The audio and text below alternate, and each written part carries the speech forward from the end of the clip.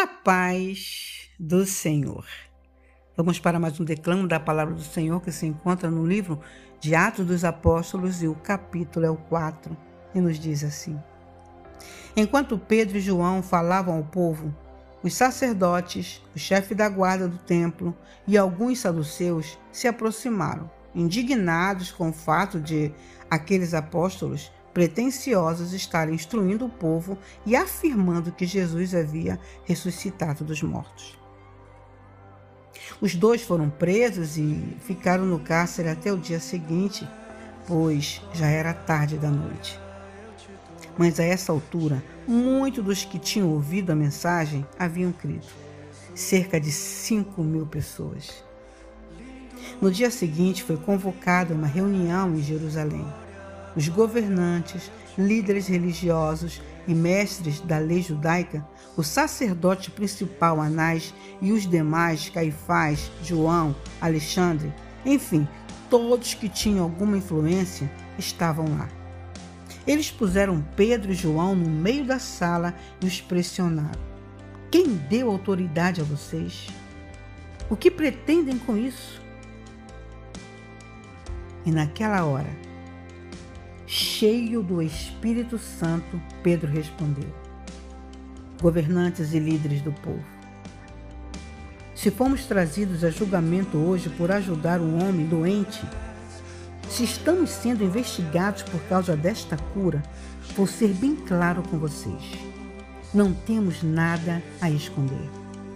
Foi pelo nome de Jesus Cristo de Nazaré, aquele que vocês mataram numa cruz e que Deus ressuscitou dos mortos. É pelo nome dele que este homem está na presença de vocês, saudável e curado. Jesus é a pedra que os pedreiros rejeitaram, que agora é a principal. A salvação não vem por outro caminho, nenhum outro nome foi ou será, aleluia, designado para a nossa salvação, somente o de Jesus. Eles não conseguiam desviar os olhos de Pedro e João, porque eles se mostravam confiantes e seguros. A fascinação aumentou quando eles perceberam que os dois eram leigos, isto é, sem formação teológica e com pouca educação formal. Eles reconheceram os antigos companheiros de Jesus, mas com o homem diante deles de pé e curado, o que poderiam argumentar? Eles os mandaram sair da sala por um instante, para que pudessem elaborar uma estratégia, e disseram: O que vamos fazer com esses homens? A esta hora, todos na cidade devem saber do milagre e que eles estão por trás disso. Não há como refutar.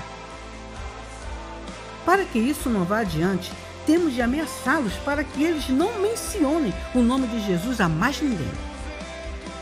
Eles os chamaram de volta e os advertiram a não mais fazer menção ao nome de Jesus e nem ensinarem seu nome. Mas Pedro e João reagiram: Decidam os senhores, se é justo aos olhos de Deus ouvir a ele ou a vocês. Nós não temos dúvida. Não podemos nos calar a respeito do que vimos e ouvimos.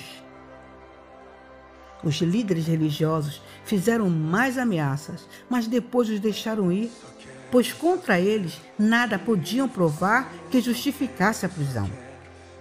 Todo o povo estava louvando a Deus pelo que havia acontecido e, sem dúvida, iria se revoltar contra essa decisão. E, além disso, o homem que havia sido curado tinha mais de 40 anos de idade. Assim que saíram, Pedro e João se reuniram com seus amigos e contaram o que os principais sacerdotes e líderes religiosos tinham dito. Ouvindo o relato, eles ergueram a voz numa bela e harmoniosa oração. Deus forte, que fizeste os céus, a terra e o mar e tudo que há neles. Pelo Espírito Santo, falaste pela boca do teu servo e nosso pai Davi. Nações, por que tanto tumulto? Povos, por que tantos planos? os líderes da terra brigam por posições. Poderosos se encontram em reuniões de cúpula. Os que negam Deus e se rebelam contra o Messias. Pois, de fato, eles se reuniram, Herodes e Pôncio Pilatos, com nações e povos e até mesmo Israel, nesta cidade para planejar contra seu santo filho Jesus, aquele a quem fizeste Messias, para levar adiante os planos que elaborastes há muito tempo. Agora, eles atacam de novo. Cuida destas ameaças e dá aos teus servos confiança e coragem para pregar a tua mensagem. Estenda a mão para realizar curas, milagres e maravilhas em nome do teu santo servo Jesus. Enquanto eles oravam, o lugar em que estavam reunidos tremeu. Eles foram cheios do Espírito Santo e continuaram a proclamar a palavra de Deus com coragem e confiança. Toda a comunidade de cristãos estava unida, um só coração, uma única mente.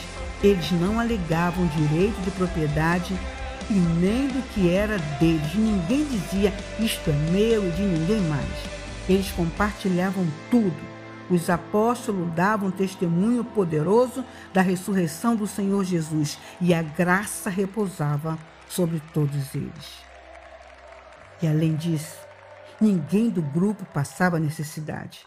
Os que possuíam campos ou casas vendiam essas propriedades e entregavam o dinheiro da venda aos apóstolos como oferta.